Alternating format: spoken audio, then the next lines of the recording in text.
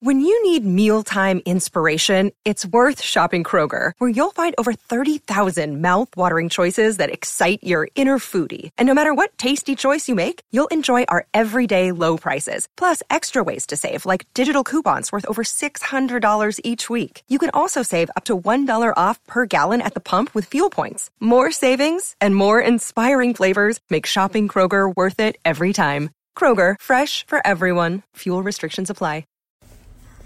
Bob Flounders, it's the Blue-White Breakdown from Penn Live. I'm Greg Pickle. We are outside of Beaver Stadium in a car again, chatting about Penn State's latest game, and it was a stunner. I think there's no question about that, Bob. 35-19, the final. I had to think about that again. Did you notice that when the Beaver Stadium scoreboard turned off, it first did an error message thing, and I think that it, too, is trying to wrap its brain around how exactly Penn State found itself in the spot that it is in now. Well, a couple things at the start of this podcast and this breakdown. Number one, at least we're not driving this time while we're doing this podcast, so we're in a lot less danger. And to the people who are listening, we did definitely want to have Dave Jones on the podcast for the second straight week.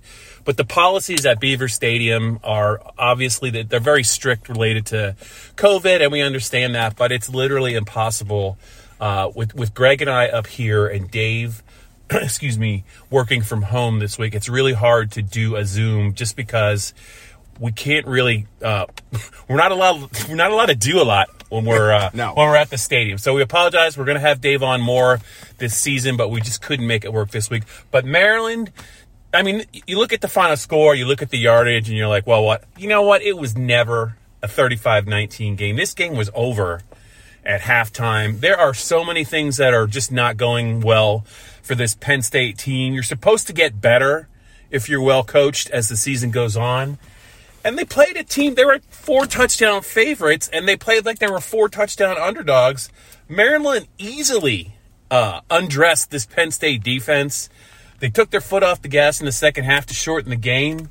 You know, there was I think, Greg, I'll get your thoughts on it. There was a real debate as to whether James Franklin could have, should have pulled Sean Clifford. He started so poorly.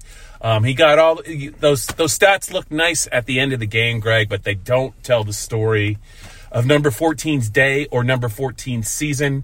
The kid plays hard, he plays hurt, but we're not. It's just not there, and I don't know how much better it's going to get for Sean Clifford, and I just don't know if you're James Franklin, how much longer you can continue like this without at least giving somebody else a shot, because the offense just is not doing anything in the first half of games, and if you fall behind by 21 points, you're just not going to win any. Yeah, no, there's a few problems here. The first one being that Clifford, because he's, and this is my opinion, but because he's run so much early in this season, I think his body is now at the point that it was toward the Ohio State game last year. He just looks beat up. He looks gun-shy in the pocket. He doesn't trust his offensive line, which, as you noted while we were walking out of the stadium, is probably the biggest disappointment of this season. It's clear he doesn't trust them.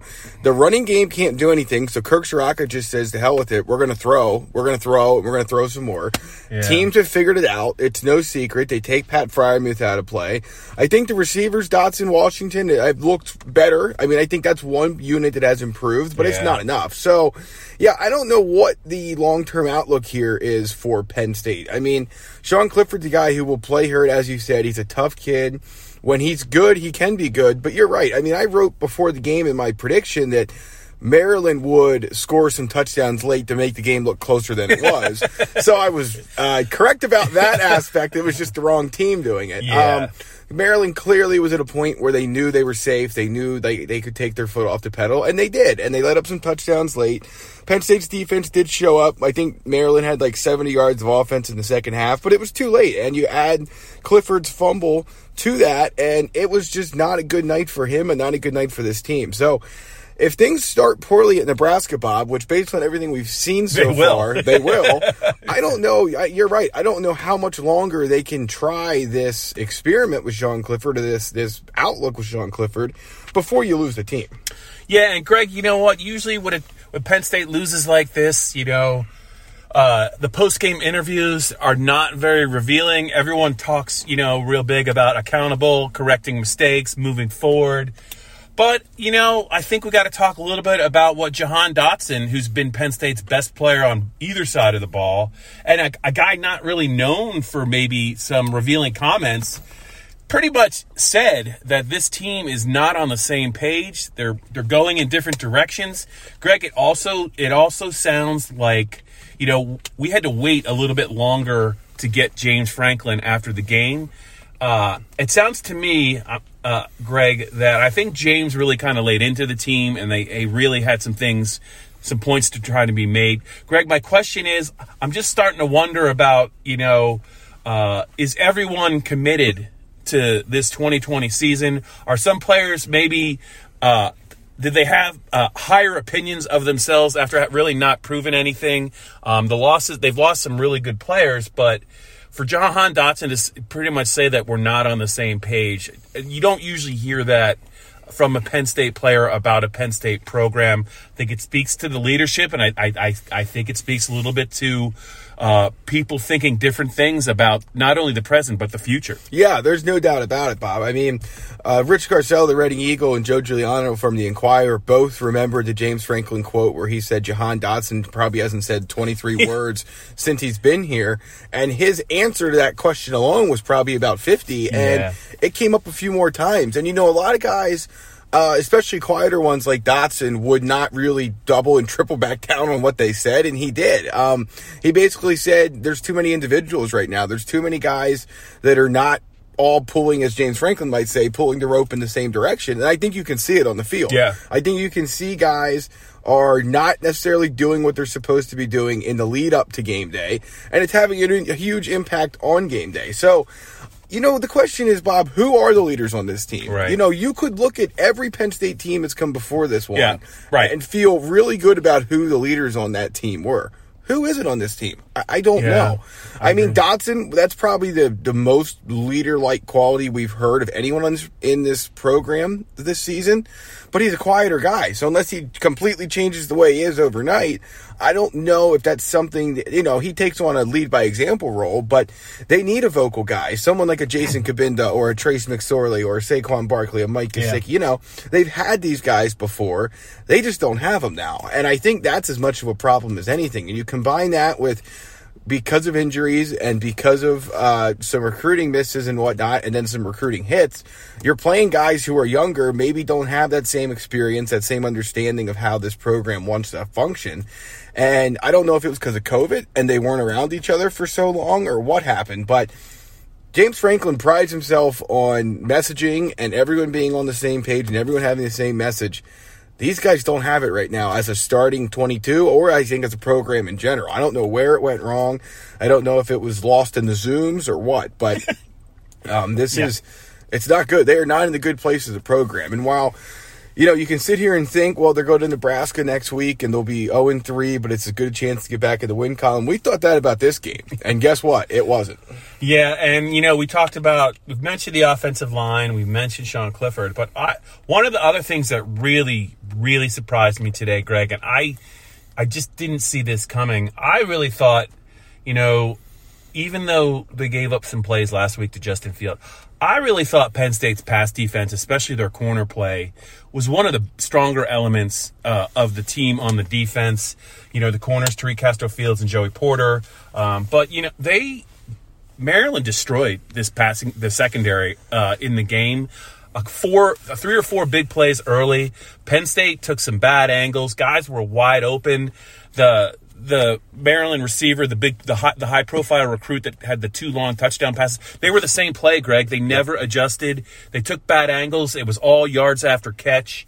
I thought that was as troubling maybe as the quarterback play, the offensive line play, the no running game, the fact that those plays were there.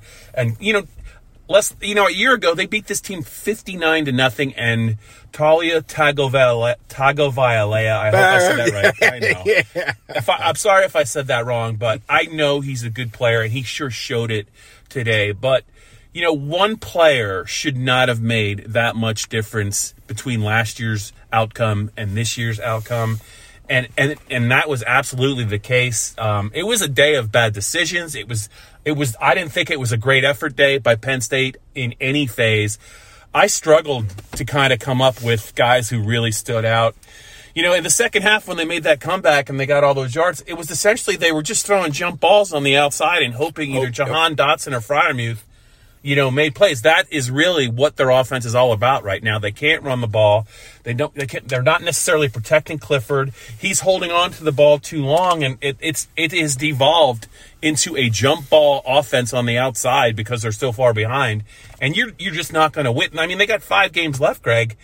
You could say, hey, maybe on talent alone, and if they get their heads out of their backsides, they could win 4 of those 5 games. They could lose all of them. Yeah. Like, there's no guaranteed wins anymore after this team does that against Maryland. And I just, you know, it starts with James Franklin. It has to. He's getting paid a lot of money to not only just recruit but hold this team together. And it looks like they took the whole year off. It doesn't look like they've been prepared at all. And the spiral since the fourth quarter of the Indiana game, it's like they've never bounced back from it. They can't score in the first half. They can't stop the other team from scoring in the first half. And the second half is all about stat padding. This is, you think about the 56-10 loss to, or the 49-10, maybe it's 56. That loss to Michigan in 2016 as being a low point for the program, but to lose this badly to a team like Maryland, which had given up almost 90 points in 2 games and was allowing 300 yards on the ground per game, to lose this badly, I don't know that I could say there's been a more disappointing effort from a James Franklin team, and he's been here 7 years. Yeah, there's no question. That was by far the worst performance in every aspect of the Franklin era. And I don't know. You're right. It starts with him, and he just doesn't seem to, I don't know what it is, Bob, but he doesn't seem to have that same fire, that same focus that he usually does. Maybe I'm reading it wrong, but no, you're not. You're not. I think it starts at the top. When we talk about not everyone being on the same page, it starts at the top. And I don't know why it is, but I do have 2 questions for you. Number one, go back to a point you just made. Does Brent Pry escape criticism too much? We're sitting here focusing on the offense, which was terrible. That pass defense has not been fixed for 4 years now, 3 years now, whatever it is. Right. And it's just, it looks like a lot of the same things over and over and over again. It doesn't seem like anything changes. Tim Banks, Terry Smith, Brent Pry, they've all been here for a number of years now. It's the most consistent part of Franklin's staff.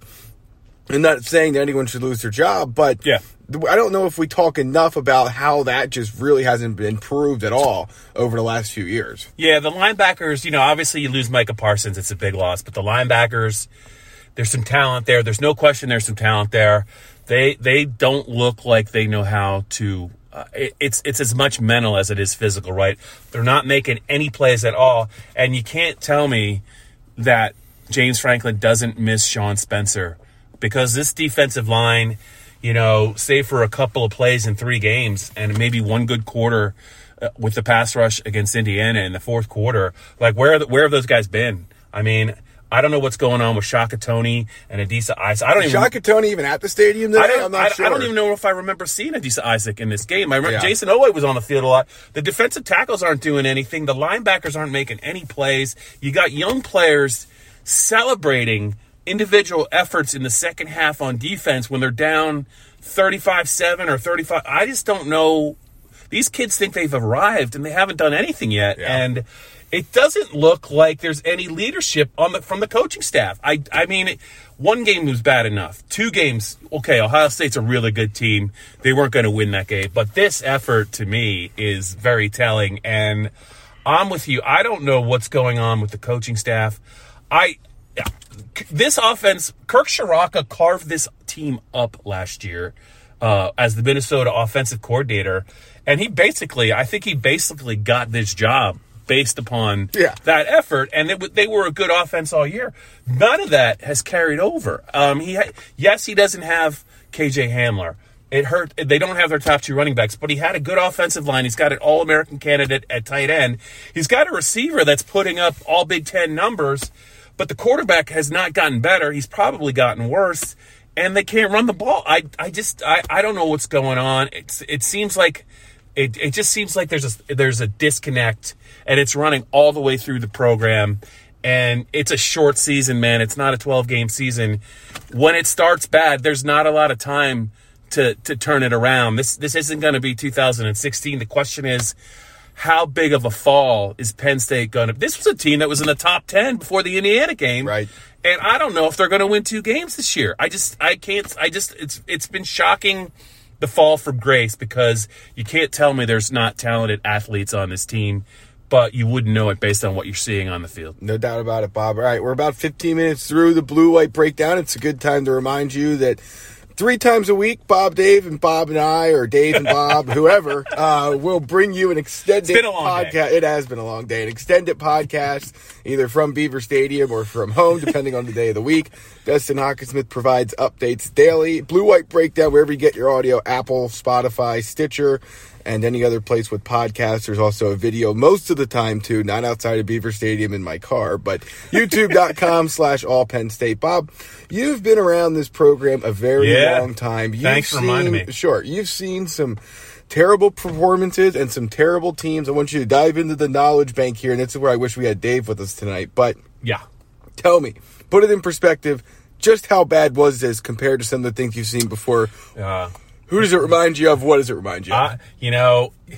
I hate to say this, but the 2 darkest seasons during my time on the Penn State beat were clearly 2003 and 2004. 2003, the team went 3-9. They were lucky to win 3 games.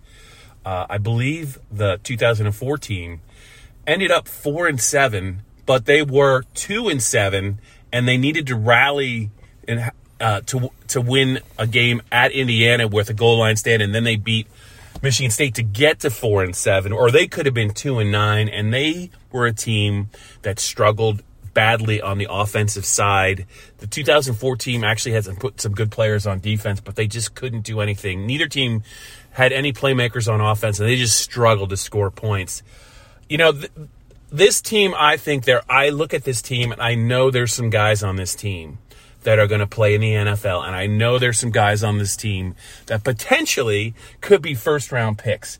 But it's more than just having talent. It's got to be, it's work ethic, it's attitude, it's focus, it's all that stuff. It's being coached, and it's being put in the right position. It's game planning, it's adjustments in game. There's a lot that goes on. And Penn State, Indiana is obviously for real. Ohio State's, very likely going to be in the National College Playoff. But Maryland, this is why this is so troubling. And you just wonder what's going to happen after this game, because they've dropped 2 games at home. They got to play 3 road games. Rutgers is improved. You can't say that's going to be... Well, they almost lost to Rutgers last year. Rutgers was terrible then. Yeah, to put this in perspective, where this is heading is...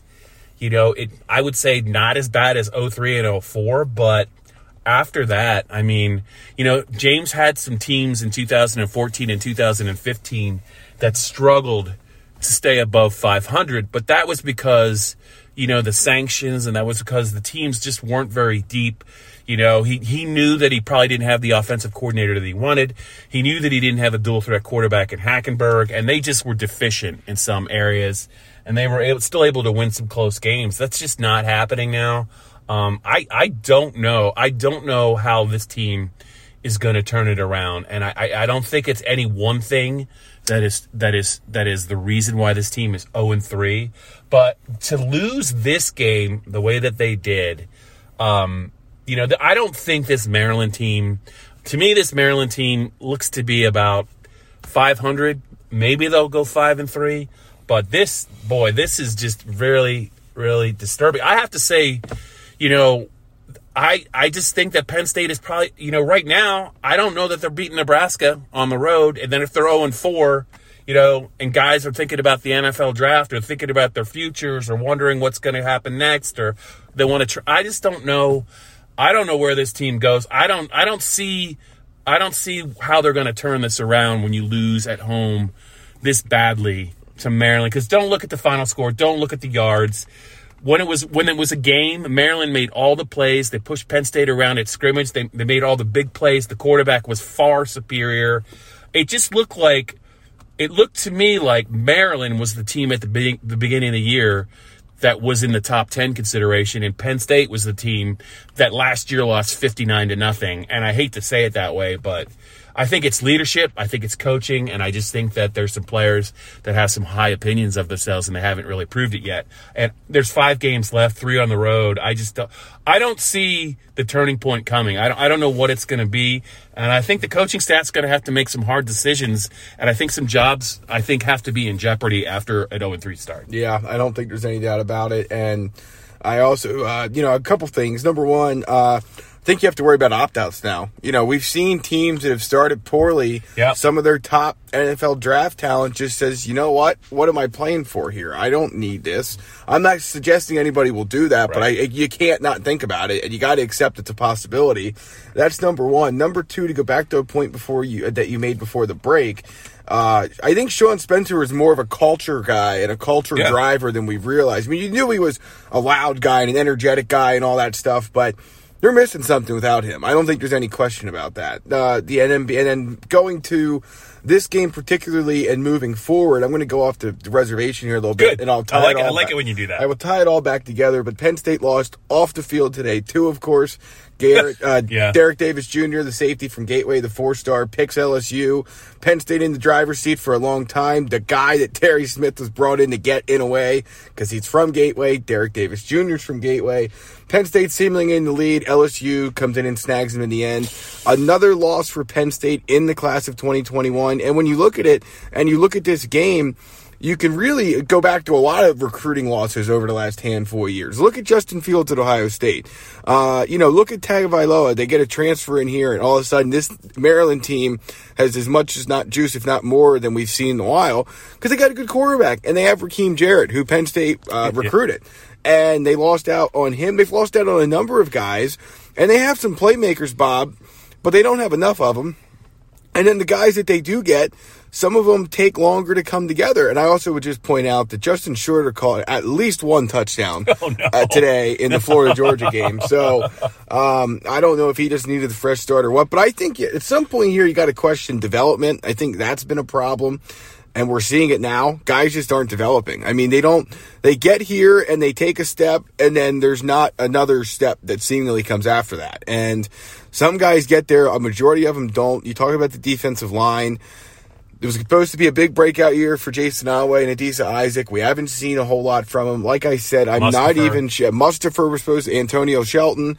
I still am not sure if Shaka Toney was actually at the game or not. I'm going to have to go check the participation report. But, he's a guy, Bob. I understand. In a game like this, and the type of player he is, and the reason he came back to raise his NFL draft stock, he should be taking over a game like this. And it's just not the case. And I know teams are good at getting the ball out quickly because Penn State's pass defense says, yeah, we'll give you all that room. Go ahead. And so the defensive line gets neutralized a little bit. But just obviously not a lot of good things to say as we get into the final couple of minutes here. But not a whole lot of good things to say. I will give the last word to you, and we can get out of here. Yeah, well, it's going to be a joint effort because I'm gonna put not you on the spot, but I'm just going to ask you based on what you've seen for 3 games and based on especially what you saw today.